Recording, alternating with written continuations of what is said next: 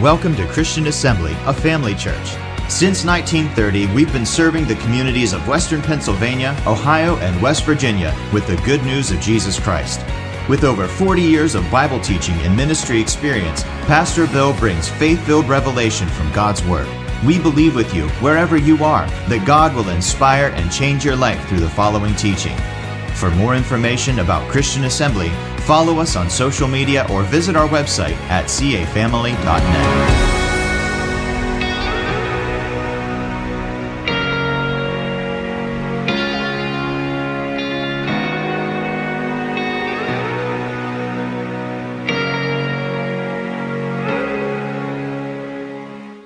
We're talking about faith for healing. This is our fourth lesson, and it's been a while since I've extensively taught on this subject, and I see the value of it. I see the need for it. And to be honest with you, you don't get a lot of teaching in church about spiritual healing, receiving healing from the Lord spiritually, and how to operate in the Word by faith so that we can receive from God. And so I'm glad that when I first became a Christian, I learned some of these principles because I've seen many marvelous miracles take place as a result of the principles that you'll hear about today. But first of all, whenever we study a specific subject or topic in the Bible, what we do is we promote faith in that topic. So if you're studying about healing, you're promoting faith for healing. If you're studying about the Holy Spirit and His gifts, you're promoting faith in the Holy Spirit and His gifts. And the more you study that subject, what happens is this: our faith level rises. We continue to fuel our faith. Why is that? You know why God wants us to meet regularly like this, to be taught and to receive from God's Word and study the Bible daily? Because of Romans 10:17. Look at what it says. It says, so then faith cometh by having heard. Oh. No, faith comes how? By hearing, and hearing by the Word of God. You could say it like this: faith comes by hearing and hearing and hearing and hearing and hearing, not having heard. Because you may have heard this yesterday, but you know what happens if you ignore that same subject of let's say healing or whatever subject you want to study? If you ignore it, what happens is faith diminishes. Knowledge doesn't diminish. That's what happens. Faith diminishes, but knowledge doesn't. You can still know by His stripes you were healed, but if you're not hearing it, you have the knowledge of it, but you don't have faith, because faith comes by hearing, not by having heard. So you see, knowledge could be retained while faith diminishes. So if we want to maintain our level of spiritual energy, spiritual faith in a subject, we have to hear it constantly. We've got to provide that spiritual fuel that is necessary for us to maintain a robust, strong faith. And that's why we have to hear it over and over and over again. That's why we meet to hear it over and over again. And that's why we have to continue to hear the same subject. You might be saying, well, I've already heard that. I know you've heard it. But I also put gas in my car last week. If I don't continue doing it, I'm not going to get very far. I might not even make it to the picnic this morning. If you stop, you see what happens is faith diminishes. You retain the knowledge, but faith diminishes. So what I want to do this morning is add fuel to the fire of our faith to receive healing from God. Why? Because lives depend on it. Lives depend on it. My son would not be alive if it were not some of the things I'm sharing with you this morning. But thank God he is. My oldest daughter would not be alive if it were not for these principles that I'm sharing with you this morning. She would have been gone. And so these are principles, as far as I'm concerned, that are dear to my heart. I was healed through the Word. They were healed through the Word. I have other children because of the Word. And so I just want to pass it on to you. So we're going to begin at the beginning, if that's okay. God's original plan was not for man to be sick. Not at all. That was not God's original plan for man. As a matter of fact, you might want to write this down if you're taking notes. If you want to know the will of God, this is the most important thing you need to hear. God's will is not revealed through experience or circumstances. It is revealed to us in His Word. And here's the areas where we discover the exact will of God for all human life. Number one, creation. When God created everything, What was it like? Number two, Jesus, when he came to the earth, he came to do the will of the Father. Remember he said, pray that till the kingdom comes, the will of God be done on earth, in earth as it is in heaven. So in other words, he came to do the will of God. So we see the will of God in the beginning in creation. We see the will of God in the person and life of Jesus. We see the will of God in the millennial kingdom. You know, not one person will say I'm sick in the millennial kingdom. And then we see it in what? The new heavens and the new earth. There will not even be a headache. Doesn't that give you a headache just saying that now? Because of what we're challenged with in this life? Okay. So we see God's will revealed to us in creation, in Jesus, in the millennial kingdom, and also in the new heavens and the new earth. We won't have to contend with any of these things here that we're experiencing right now. Well, what about right now? Well, I'm glad you asked. Because right now what we understand is this. We're in a fallen state. We're living in a fallen world. This is not the will of God that's being done, or we wouldn't have been told to pray the kingdom come, God's will be done. So let's look at these two scriptures. First of all, Genesis chapter 1, verse 31. God saw everything that he made, and behold, it was very good. And the evening and the morning were the sixth day. Then, it's not in your notes, but look at Genesis chapter 2 and verse 1 from the Message Bible. Heaven and earth were finished down to the last detail. Don't you like that? Down to the last detail. So in other words, in creation, when he brought everything to its predestined end, let's go back and think about it. Was there any sin? No. Sickness? No. Disease? No. Anguish? No. Fear? No. Worry? No. Anxiety? No. None of those things. Any cancer? No. Any tuberculosis? No. Any COVID? No. And the list goes on and on. No, none of that was there. It didn't exist in that creation of God. Well, then what happened? We know what happened. Look at Romans chapter 5 and verse 12. We know what happened. Wherefore, as by one man, his name was Adam, sin entered into the world, and death by sin, so that death passed upon all men, for that all have sinned. So we see that in God's perfect creation, there was no sickness, no disease, no sin, no separation from God. But when man fell from that place of God's presence, in his fallen state, he fell into the realm of death. Sickness is incipient death.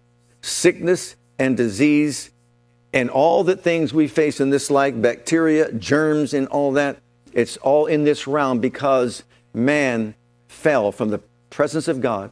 And in that separation from God, he's now exposed to germs, sicknesses, diseases, and everything here.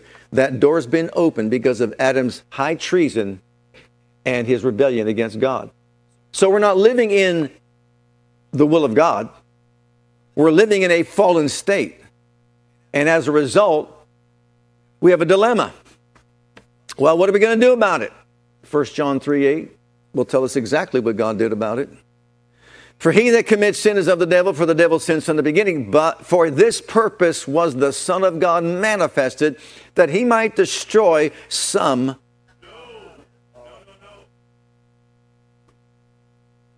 The works of the devil. The works of the devil. Whose works?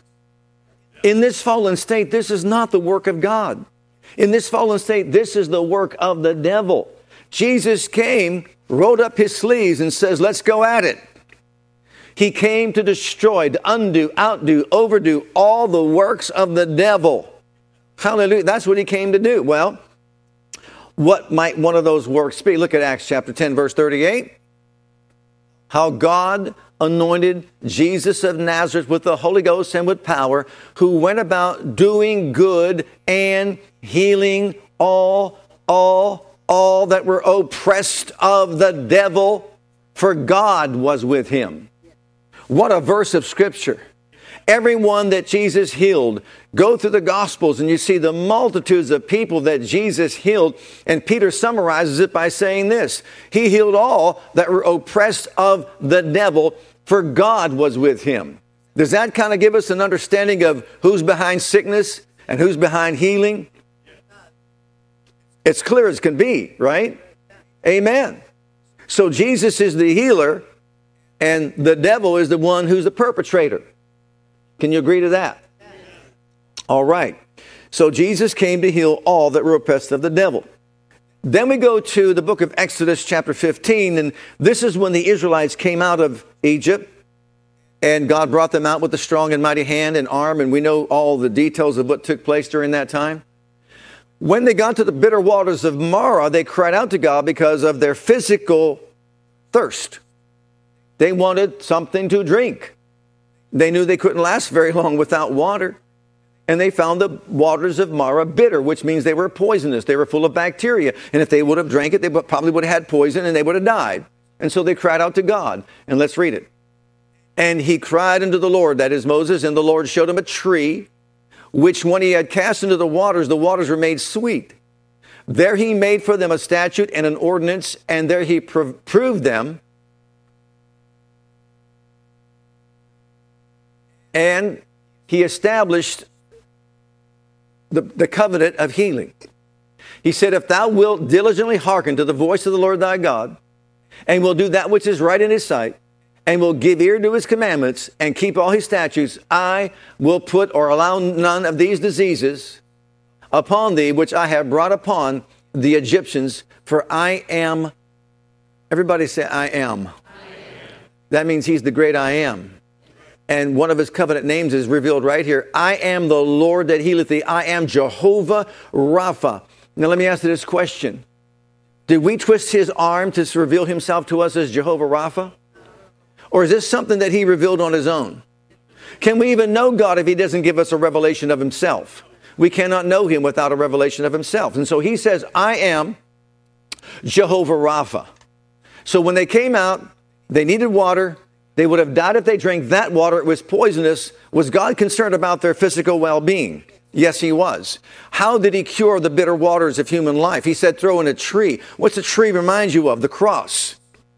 So he throws in the tree. The waters become bitter. The bitter waters become sweet. They're now able to drink it. And he says, look, I'm establishing with you my covenant. Two things we see here. Number one, obedience to the laws and commandments of God. Number two, the promises of God. The promise is he won't allow to come upon you all the diseases he allowed to come upon the Egyptians. Why did it come upon the Egyptians? Because of disobedience and rebellion. Not walking with God, not wanting to know God, etc. But the point is, he made this covenant of healing. It's the first covenant that he made with the covenant people after they came out of Egypt. And what's the revelation? I'm Jehovah Rapha, your healer. Look, it's also echoed in Exodus 23. And then in Deuteronomy as well. Let's read these verses. You shall serve the Lord your God. Notice the key word, serve. And he shall bless your bread and your water. You see, that may not mean a whole lot to us here. We might kind of go through the motions of asking for grace over our meals. But they're in a place to where if they eat contaminated food, if they drink contaminated water, they die. I'll bless your bread. I'll bless your water. And notice this.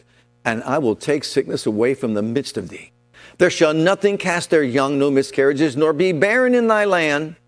The number, no infertility of thy days I will fulfill. What a promise. But what was the condition? Honor the Lord your God, serve him, walk with him, obey his commandments, his laws, his statutes, and his judgment. And that's the promise. Okay, look at Deuteronomy chapter 7. We see the same thing echoed. Know ye therefore that the Lord thy God, he is God, the faithful God, which keeps covenant and mercy with them that love him and keep his commandments to 1,000 generations, and repays them that hate him to their face, to destroy them. He will not be slack to him that hateth him. He will repay him to his face. Thou shalt therefore keep the commandments and the statutes and the judgments, which I command thee this day to do them. Wherefore it shall come to pass, if you shall hearken to these judgments and keep and do them, that the Lord your God shall keep unto thee the covenant and the mercy which I swear unto your fathers. Wow. Pretty strong language. He swore to do this. He will love you. He will bless you. He will multiply you. He will bless the fruit of your womb, the fruit of your land, thy corn, thy wine, and thine oil, the increase of thine kind, the flocks of thy sheep, in the land which he sware unto your fathers to give thee. You shall be blessed above all people. There shall not be male or female barren among you, or among your cattle. And the Lord will take away from thee all sickness I better read that again. And the Lord will take away from thee all sickness, and will not put or allow any of the evil diseases of Egypt, which thou knowest, upon thee, but will lay them upon all them that hate you.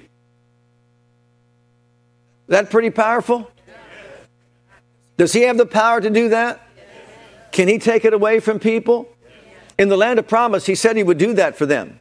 That's exactly what he was telling them. But they had their part to play, and God had his part to play. It was a conditional covenant of healing. It was up to them to keep his law, statutes, and judgments and walk with him, and that he would do that for them. But if they rebelled, of course, that wouldn't manifest. Well, that was the old covenant. Did you know that in the new covenant we have also a covenant of healing that has two parts to it? We talked about it somewhat last week, but look at the 1 Corinthians chapter 11. Look at what it says in verses 29 and 30. This is the covenant that he made. Of course, we celebrated the Lord's Supper, which is the covenant meal. He that eats and drinks unworthily eats and drinks damnation or judgment to himself, not discerning the Lord's body. For this cause, this is the cause. Many of you are weak, sickly, and many of you sleep or die prematurely. Notice this. What is the condition? Rightly discern the Lord's body. What is the promise? The promise is, well, if you don't do it worthily, you're going to have weakness, sickness, and premature death. If you do it worthily, what's going to happen? Strength, healing, and longevity. It's just the opposite. But the condition is what? I have to do what? Discern the Lord's body. Rightly discern the Lord's body. There is healing in the Lord's Supper if we would just recognize it, because it's the covenant of healing that we have with him. Well, you say, well, what about the laws, commandments, statutes, and the judgments and all that? You got your shouting clothes on? But what about the rest of you? Would you wear picnic clothes? You wear picnic clothes? Do you wear your shouting clothes? Would you rather have your shouting clothes or your picnic clothes on?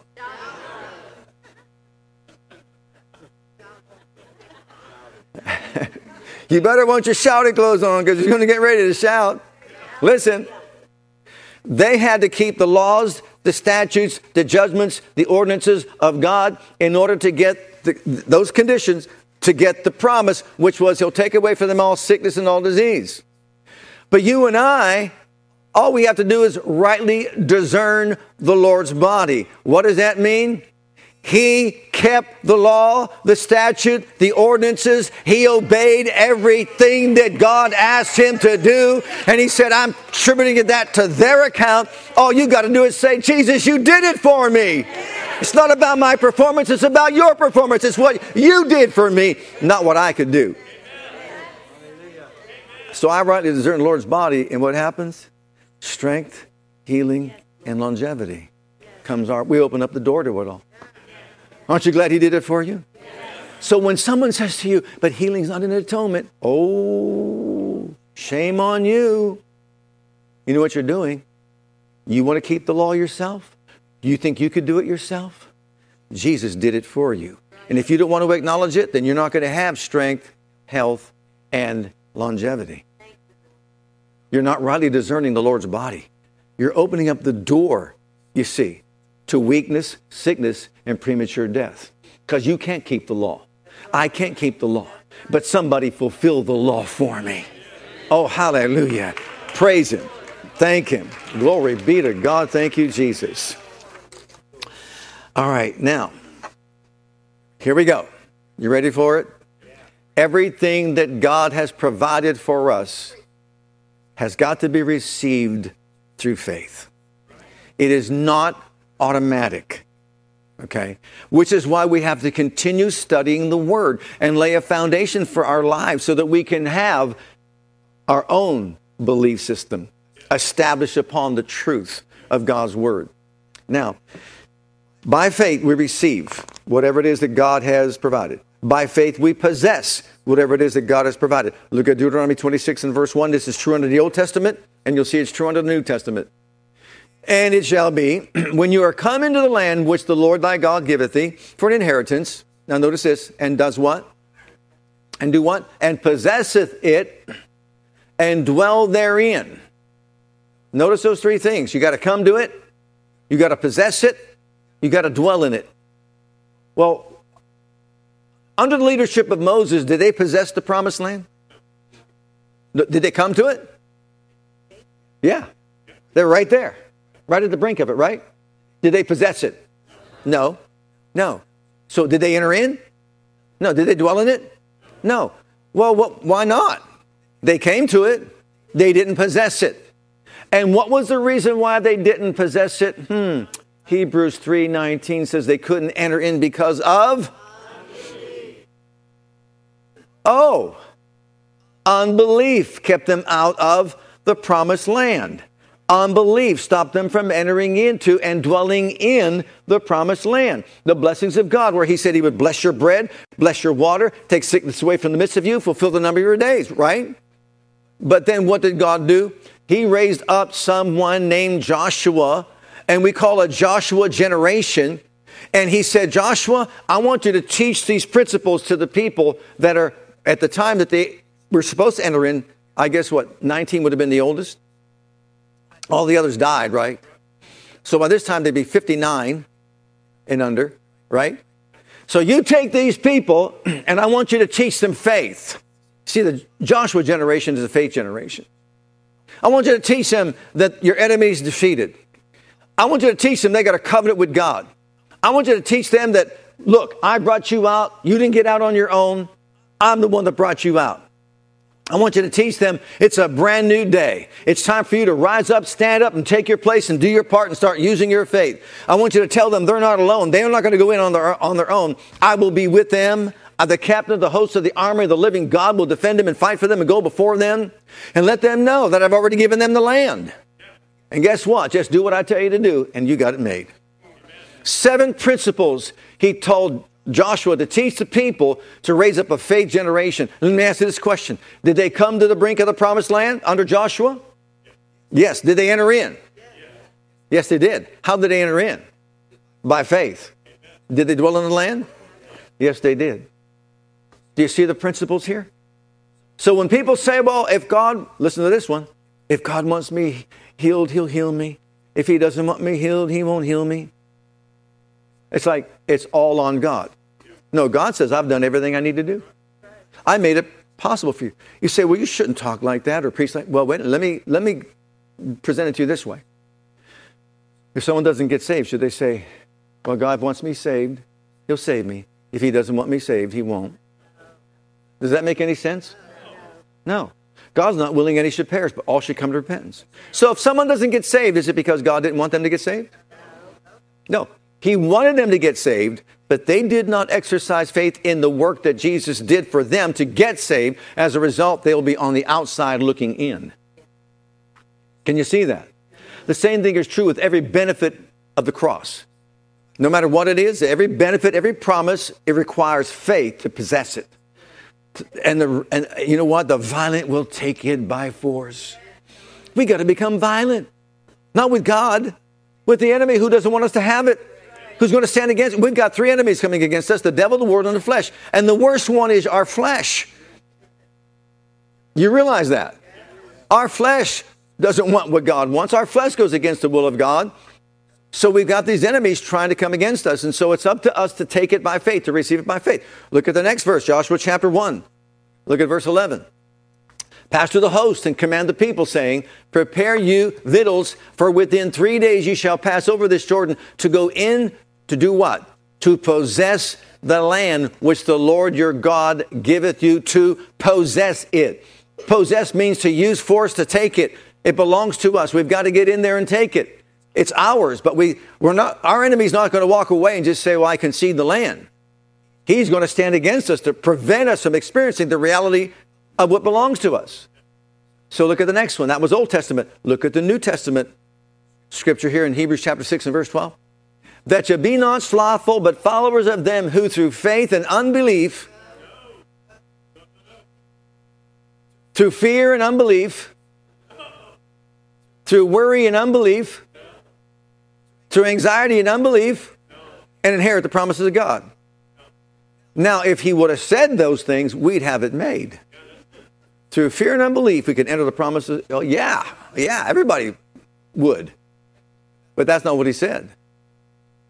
Be not lazy, but followers of them who through faith and patience inherit the promises of God. How are the promises of God experienced? Through faith and patience. Why does he say patience? Which really the word patience means is that you're constant, you're stable, you're not going to move to the right nor to the left, no matter what the circumstance may dictate. You stand firm in what you believe. Okay? So through faith, or a good example would be like a Noah. Noah says, I'm building the ark. They said, you're old man, you're crazy. He said, no, I'm not old. I'm only 400 years old. I've got 3 more hundred years to go. Right? Right. And so he's just doing his thing, man, putting it together. But it's raining. That's okay. It's snowing. That's okay. There's a hurricane. Well, it doesn't matter what it is.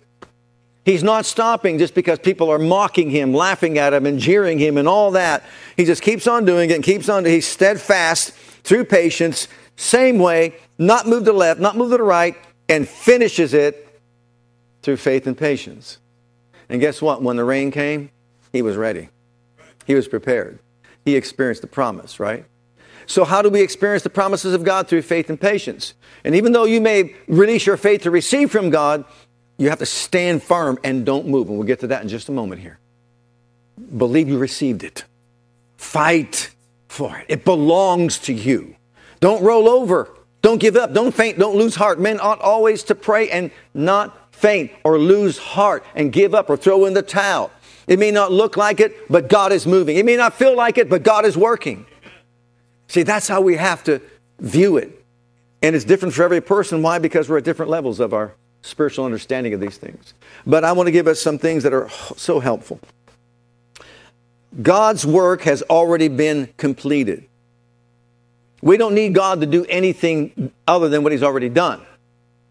By his stripes, we were healed. We're not going to be healed, but we were healed.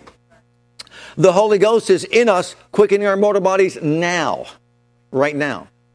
So these next steps, there's 6 of them here I want to point out, be very helpful to all of us. Even before you pray to receive healing, this would be a good idea.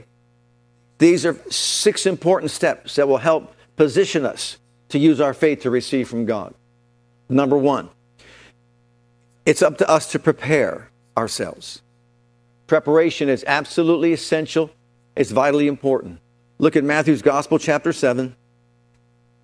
This is Jesus speaking after he did his Sermon on the Mount.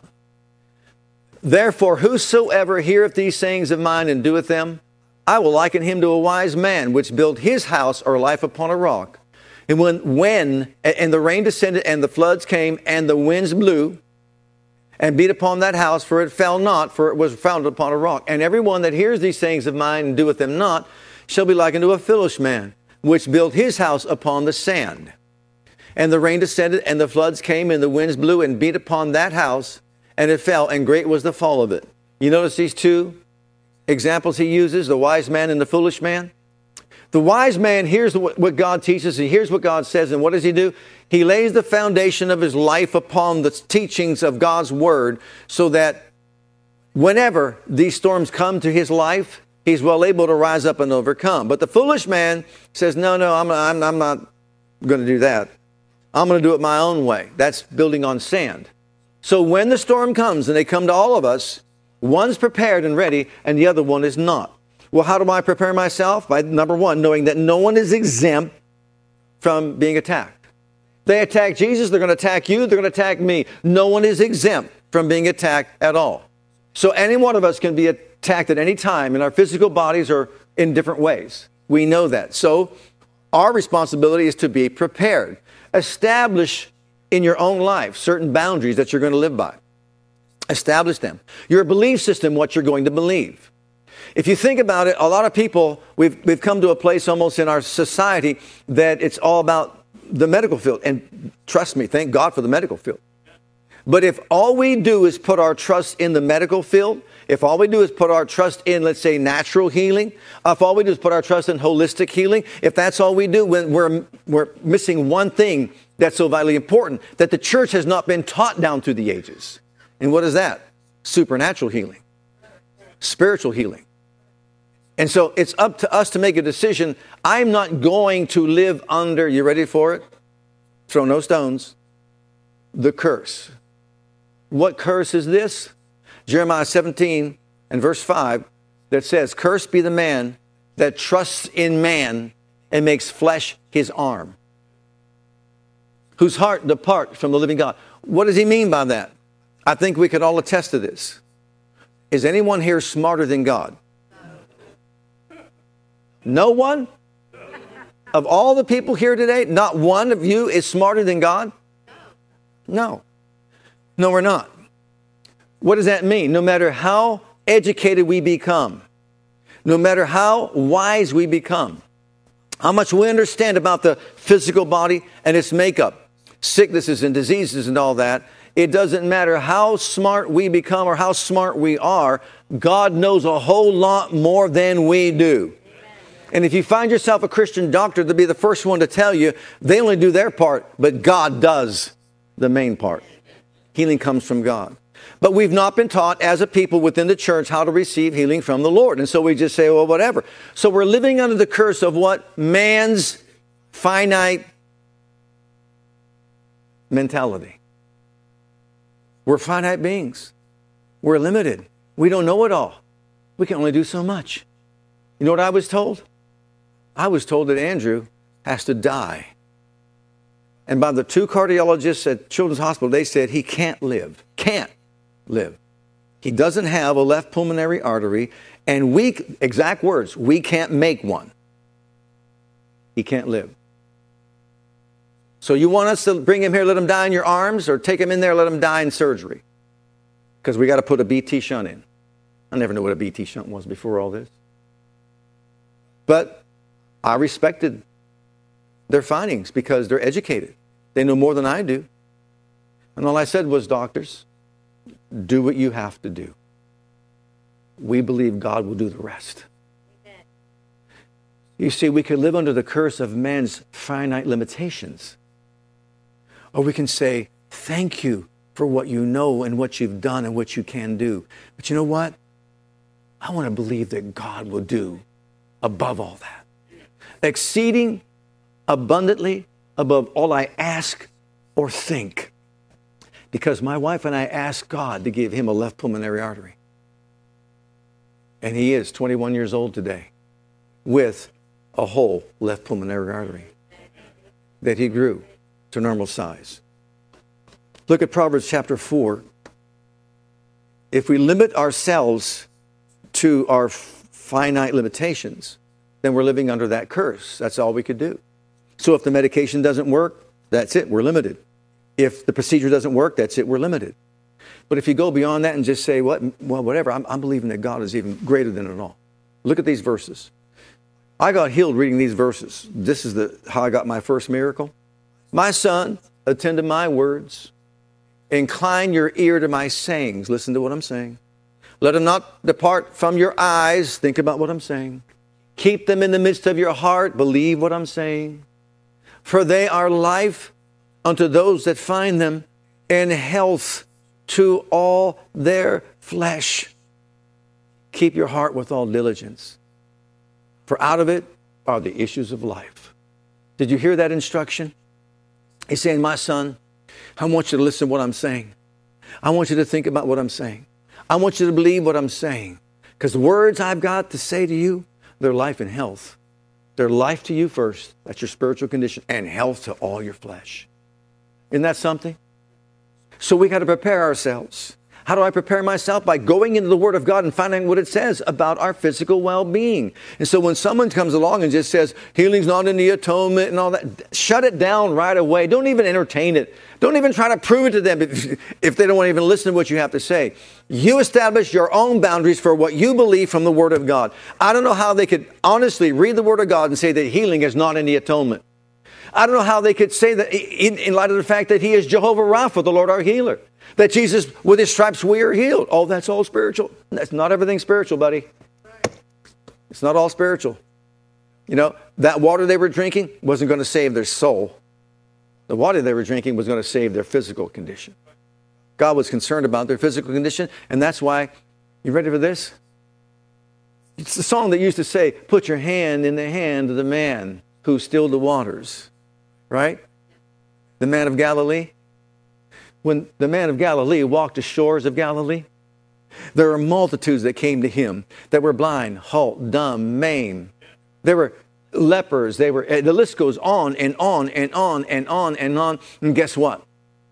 He cast out the spirit with his word and healed all that were sick, that it would be fulfilled by Isaiah the prophet, saying, himself took our infirmities, he bore our sicknesses. When he walked upon the shores of Galilee, if anyone came to him, he set them free. He healed them, he delivered them, and he made them whole if they had even severed body parts.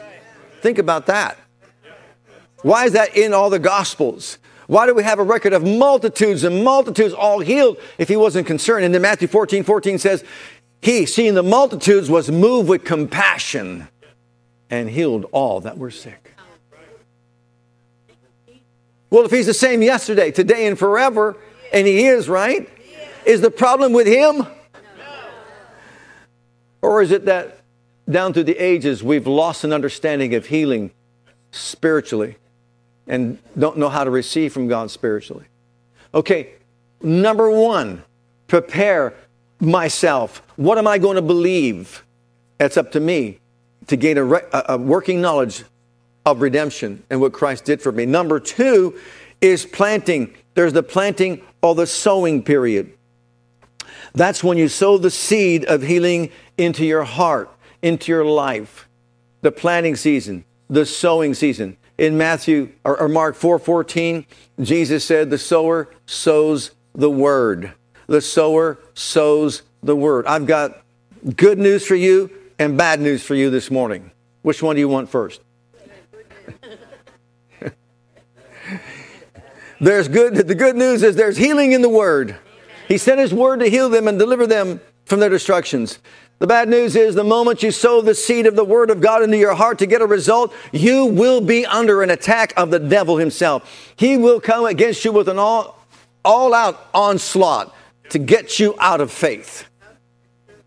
I had someone once say to me, I was never sick till I came to church and heard that healing belongs to me. Well, I started believing, all of a sudden, boom, bum, whack, whack, and all that stuff. What's that all about? I said, well, welcome to the world of the word, because Jesus himself said, when you sow the seed of God's word, immediately comes the devil. Immediately. He does not want you to be schooled in the word to apply the principles of it to your life. Why? Because he wants to run your life. He wants to ruin our lives. He wants to destroy our lives. So once again, you sow the seed. How do I sow the seed? There's various ways you can sow the seed. I have some listed here. You sow the seed, for example, in number one, looking, was it Mark there? Okay. For verily I say to you, whosoever shall say to this mountain, be thou removed, be thou cast in the sea, not in his heart, but believe what he says shall come to pass. He shall have whatever he says. What does he believe? He'll have whatever he says. But what does he believe? He believes that what he says will come to pass. So what am I saying? I'm saying your word says I'm healed. By your stripes I'm healed. I believe it. I declare it. I decree it. By your stripes I'm healed, Jesus. And right here at this moment of time, I am establishing my covenant with you that I am healed by your stripes. You just said it. You sowed it. You planted it. Another way, there's different ways. Look at the next one, Mark 11:24. Therefore, whatever you desire when you pray, believe what, Lord? That you receive them and you shall have them. I went to the altar. I was prayed for. The moment I was prayed for, I believe I received it right then. I believe I received it right then. Does it look healed? No, it doesn't matter what it looks like. Do you feel better? Doesn't matter how I feel. No, I established that as a point of contact when I sowed the seed of healing in my spirit. And so therefore, whether I said it or whether I prayed it, I believe I receive my healing right now. Look at the next one, James 5:14-15. Is any sick among you? Let him call for the elders of the church. Stop just for a moment. Does that seem like something you should do? Really? Most people would say, is anybody sick? Call for a doctor. In our society, call the hospital. Is any sick among you? Call for the elders of the church and let them pray over him, anointing with oil in the name of the Lord. And a prayer of faith shall what? save the sick, and the Lord shall raise him up. The prayer of faith shall save the sick, and the Lord shall raise him up. So the moment, and if you have committed sins, they shall be forgiven him. So the moment you were anointed with oil is when you sowed the seed of healing into your heart. The seed is right there. How many of you know that a seed doesn't bear fruit overnight? Look at the last one. Mark 16, 17 and 18. These signs shall follow them who believe. In my name they shall cast out devils, speak with new tongues. If they shall take up serpents. If they drink anything, it won't hurt them. They shall lay hands on the sick, and they shall recover. So let's just say you came up and hands were laid on you. Lay hands on. Doesn't even say anything about praying. Just say lay hands on them. I lay hands on you in the name of Jesus Christ. Okay? And he said, what will happen? They shall recover. Instead of walking away saying, I didn't get anything, didn't feel like anything, nothing really happening in me, you're supposed to say, I believe I was prayed for. Hands were laid on me. I'm recovering. I'm a recovering sick person.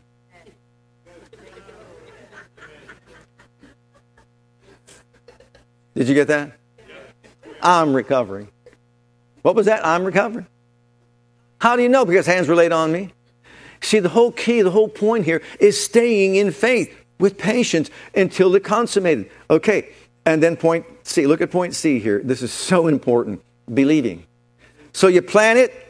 You prepare yourself, you plant the seed, and now you believe something. Okay, what am I believing? Acts 27, let's read this. Here, the Apostle Paul, he's out on a ship. He's out on a boat. And he is told that no one's going to die if you stay in the boat. You've got to stay in the boat. No one's going to die if you stay in the boat. And it gets worse and worse and worse. The situation's getting worse and worse and more grim. And what happens is they want to get out of the boat. They want to get off and go away and get on a little boat, a dinghy, and try to get out there and avoid the rocks and all that. And Paul says to him, wherefore, sirs, be of good cheer. For I believe God. I believe God. Everybody say, I believe God. Say it again, I believe God. Say it loud. I believe God. What do you believe? That it shall be even as it was told me. How was it told you? Believe you receive it and you shall have it. Believe your words and you shall have it. Believe you were anointed with oil and you shall have it. But Paul, it's getting worse. It's getting worse. It's like we're going to wreck. It's getting worse. The condition's worsening, not getting better. Sirs, I believe God. Let's get a little boat. Let's come out of the boat. No, sirs, you got to stay in the boat. If you stay in the boat, not one hair will be harmed on your head. You see, faith is a lifestyle. It's really learning these principles. And guess what? Do you realize that your flesh can't handle this? You realize your reasoning can't handle it? Not yours, mine too. Our reasoning can't understand faith and its operation. Just can't. It's so illogical. It's so unreasonable. And then the devil come along and just say, tell them you're a liar. You say you received healing, but yet look at you. My goodness, your nose is running, your eyes bulging out. What do you mean you're healed? I said, I believe I received my healing. What did you say? I believe I received my healing. You're lying. No, I said I believe I received my healing. I'm calling myself healed. You can call me sick if you want. I'm calling myself healed. I was prayed for. I believe God. I believe God. I believe God. I believe God. I believe God said if I was anointed with oil, the prayer of faith would save the sick. This lady was in a hospital. She had this tumor in her body. She couldn't have children. Called for my brother and me. We went over there. My brother and I, we went over to the hospital. We anointed her with oil. And we were young in the Lord, just wet behind the ears and all that, and left, went our own way. Next thing you know, the next day we get a call from her. She said, after you left, I said, thank you, Jesus, I'm healed. I can go home now, because they had anointed me with oil in the name of the Lord. I wasn't even the clergy at that time. You know, and she said, I'm healed. She said, I told the nurses, send me home, I'm healed. They thought she was delirious. Called for the doctor to come in. This woman says she was prayed for and she's healed, but doc, you know, she's having surgery tomorrow morning for this tumor that's in her body. You know what she said? I'm healed. I'm healed. Doc, I was prayed for. I was anointed with oil. I'm healed. I'm healed. I'm healed. He checked her once. He checked her twice. And on the third time, I think it was, he said, send her home. She's healed. There's no tumor there. There's no tumor there. But did you see how her faith kicked in? This is a fight. So I'm going to believe something. What am I believing? I believe I was anointed with oil. And therefore I believe I received my healing. I believe I was prayed for. Whatever it is, you got to believe something. I believe God. God said this and I believe God. So and all these other verses that are there. Matter of fact, let's real quick go through these. You mind? You got a minute? You going to a picnic or something? Look at Mark 9:23. You want to see where believing means something? It's easy to pawn it off on God. God didn't come through. Really? The only one I know that's perfect between him and me, which is the best, is him, not me. Right? He can't make a mistake. I can. He can't. Jesus said unto him, if thou canst believe, all things are possible to him that what?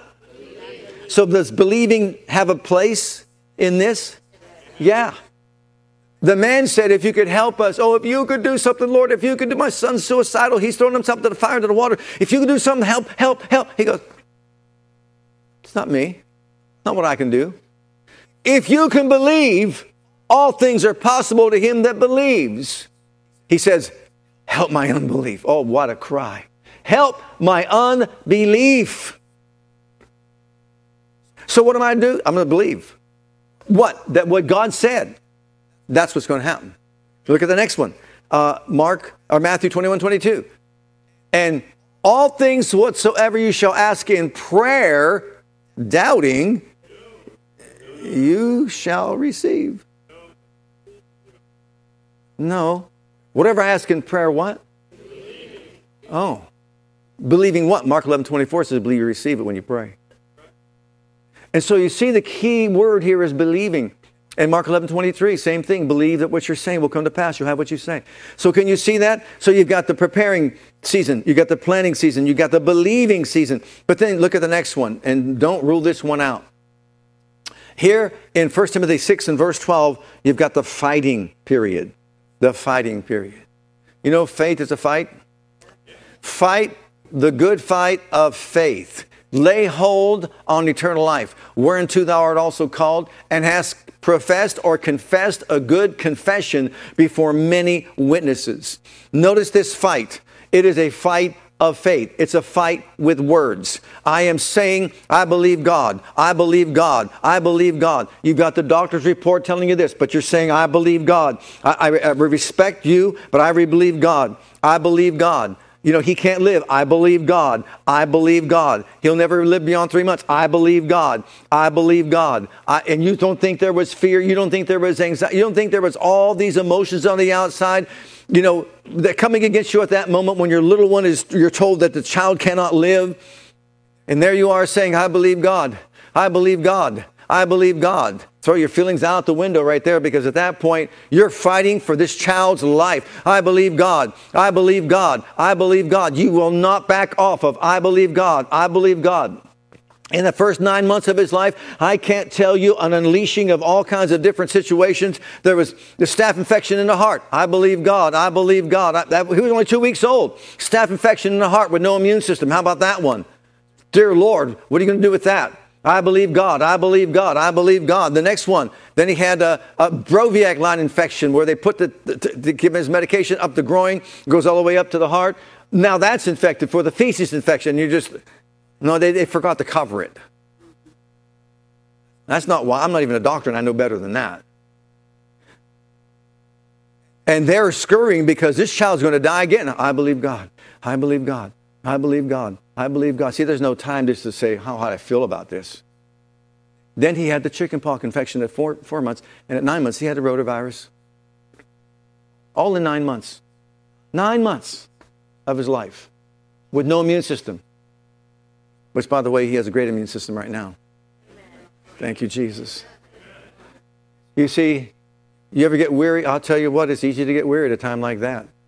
You get weary while doing. You want to throw in the towel? Who? Many times you want to throw in the towel.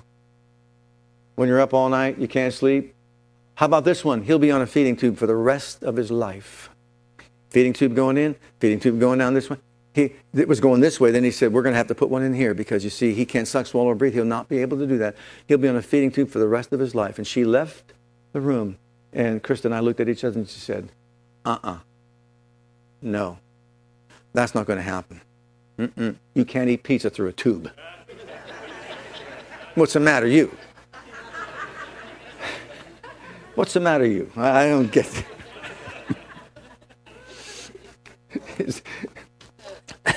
Oh, help me, Lord. Help me. I need help. All right. We're fighting the good fight of faith. It's a fight with words. And you've got to, even though your feelings and emotions don't want to, you've got to say, I believe God. I believe God. I believe God. I believe God. That's all there is to it. It shall be even as he has spoken. What about this one? Look at Galatians chapter 5 and verse 16, 17. You talk about a fight. This I say, walk in the Spirit. You shall not fulfill the lust of the flesh, for the flesh lusts against the Spirit, and the Spirit against the flesh, and these are contrary one to the other, so that you cannot do the things that you would. What about a fight? The flesh will fight you tooth and nail every step of the way. It'll rise up in rebellion against it. It'll just say, what do you mean you're healed? Don't you feel that pain there in your leg? I feel that pain there in my leg, but I'm not letting it dictate to my life. It will fight us every step of the way. But the body says this and the body says that.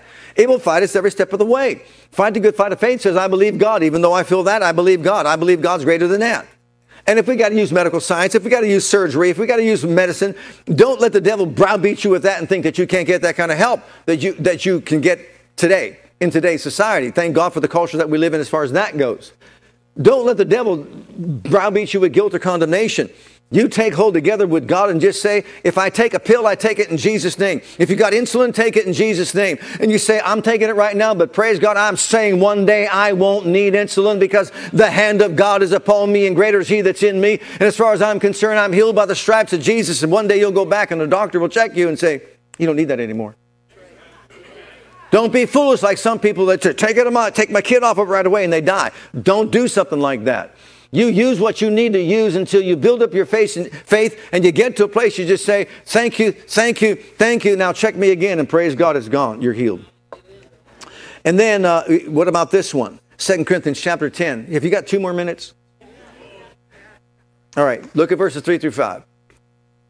We're talking about a fight. For though we walk in the flesh, we do not war after the flesh. For the weapons of our warfare are not carnal, but mighty through God that are pulling down of strongholds, casting down imaginations and every high thing that exalts itself against the knowledge of God, and bringing into captivity every thought to the obedience of Christ. Now we're battling with what? Thoughts and imaginations that exalt themselves against the knowledge of God. What's the knowledge of God? By his stripes I was healed. What's the knowledge of God? I was prayed for or was anointed with oil, and I believe I received my miracle. That's the knowledge of God, right? But the thoughts will come against your mind that says to you something otherwise. You ready for this one? It's up to us to paint a picture of health here. Dodie Osteen's still alive, last I checked, but 81, she's in her 80s now, but back when she was 40 and she was diagnosed with metastatic cancer of the liver and said she had, 6 weeks to live? And she was given up totally, period. Nothing that medical science could possibly do for her. Bless her heart. She was down to nothing, 80-some pounds. Her dresses just hung on her. Her kids wanted to do everything for her. And she said no. She said to her husband, John, you are the head of this household. You get over here and lay your hands on me in agreement with me that I'm healed by the stripes of Jesus. You can read her book. We have it in our bookstore out there. And she said, I'm healed by the stripes of Jesus. She put together a network of scriptures that she relied on and depended on, and she quoted them every single day of her life. But then you know what else she did? She got a picture of herself, I think when she got married and also riding on a horse. She put that on her dresser and she goes, that's me. The devil's saying, oh, you're going down, man. You're 89 pounds. You're going to die. That's who I am. I don't believe that.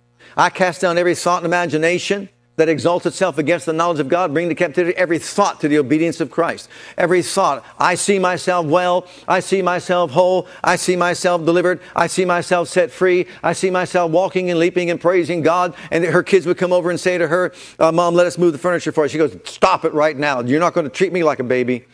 You're not going to treat me like I'm sick, I'm healed, and Jesus, I can move that furniture if it takes me a week to move it from 1 inch. I'm moving that furniture myself. Let us buy some new clothes that fit you. No, I don't see myself that way. I see myself healed. I see myself whole. I will fit in that dress once again. Praise God.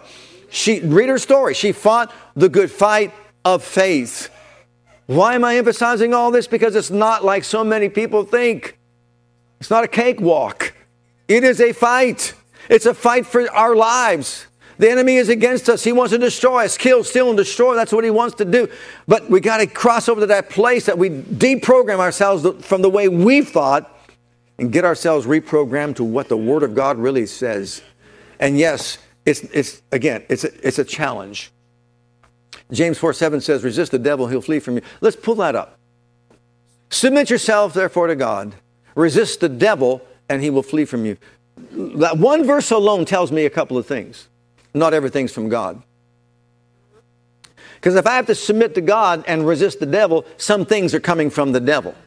Not everything is from God, and some things come from the devil. So the things that come from the devil, we have to what? Resist. The things that come from God, we have to do what? Submit. Submit and resist. Submit and resist. Submit to what God said. Resist what the devil said. You see that? That's humbling yourself before the mighty hand of God, and he will lift you up. So I submit myself to what God said. I was prayed for. I believe I received my healing. As far as I'm concerned, I resist every thought, every imagination that's contrary to that. So you're fighting the good fight of faith. Next one, praising God. That's a praising period. You've got the preparing, planting, believing, fighting, and now the praising. Psalm 118, verse 21. Look what it says. I will praise thee because you heard me, and you become my salvation. Oh, I love that. Don't you love that? I will praise you. You heard me when I said, you know what? This is like Jesus. This is what Jesus said. Father, I thank you that you heard me when I said Lazarus' sickness is not unto death, but for the glory of God, that the Son of God would be glorified thereby.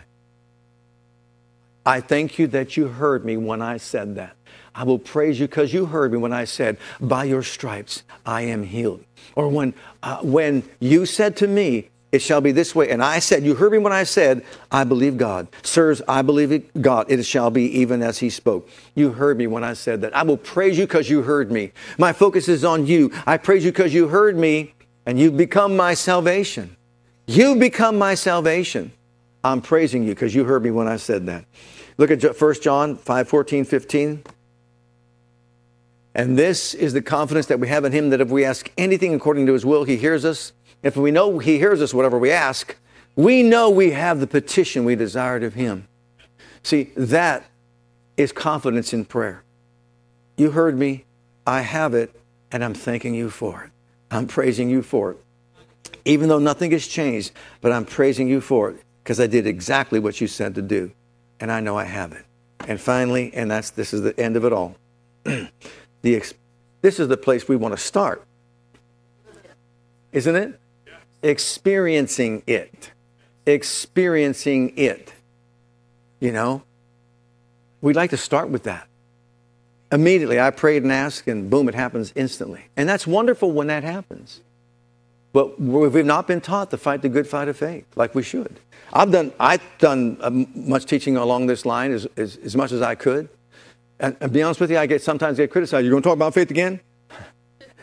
And we talk about faith again? Yeah, you're going to see when you need faith. You better have faith. Because you see, faith is another language. Faith is a sixth sense. Did you realize that? Our five senses dominate our lives every single day. Faith is a sixth sense. Comes along and just says, strategy. Walls of Jericho are fortified. You could ride two chariots side by side on these walls. Are so thick and penetrable. And these warriors, they've been trained to fight from their youth. And here they are. And look where it's located. It's located at a place where you can't even get near those walls. You can't do anything. And you'll be killed just by standing close to those walls. I know the strategy. Walk around them. Take a stroll. Bring the whole crew. Bring the Ark of the Covenant, trumpeters, shofar players. Let's just get our group together. I know what we'll do. We'll walk around them one day at a time. The first time, just once. We'll get our, whatever it is, a mile in. Second day, we'll get another mile in. Third day, now listen, don't say anything. Don't speak. Come on. Don't speak. Don't speak. Don't say a word. 6 days. We've been doing this for 6 days. And on the seventh day, though, when you go around the seventh time, I want you to shout. I want the trumpets to blow. I want the shofar to sound. Okay. All right. That's your strategy. You're in the military. That's what you say is going to bring down those walls. That's what you say. Oh, you see, it's not by might. It's not by power. It's by my Spirit, saith the Lord. You shout, I'll bring the walls down. When God is in the shout, the walls come down. Oh, hallelujah. When God is in the shout, the walls will come down. It doesn't matter how illogical, how unreasonable, even though it may seem stupid, it seems ridiculous, unreasonable, illogical. I am going to say, with your stripes I was healed. With your stripes I am healed. Thank you, thank you, thank you. You're my salvation. Guess what? When the rain starts, the ark's prepared. When she touches the hem of his garment, she is made whole. We're talking about experiencing it. Come on, Tim. And I'll tell you, want to hear about a glorious day in our lives? When that doctor that came out, that did that next did an echosonogram, I think he did a catheterization. No, it was the echosonogram. This last one, 9 months later, we're just sitting in the waiting room at the hospital, up at Children's Hospital. And this is it. The rubber meets the road right here. Because you see, they say he can't live. He's already gone beyond what they said he could live. But now he comes strolling out. This is beautiful. This is the beauty of this. He comes strolling out into the waiting room and he starts dancing. He's dancing. He's got a whole left pulmonary artery. He's got a whole artery. It's the normal size. It's normal size. It's normal size. We're like, hallelujah. Glory to God. Thank you, Jesus. And then someone comes along and they say to me, that faith business just doesn't work. You can't confess this thing because you confess something, it's going to materialize. Well, no, if all you're confessing is about what you think. But you know what God said? As you spoke in my ears, so will I do to you. As you spoke in my ears, so will I do to you. Amen? I know we went a little bit over. I haven't preached an hour in a long time. Let's all stand.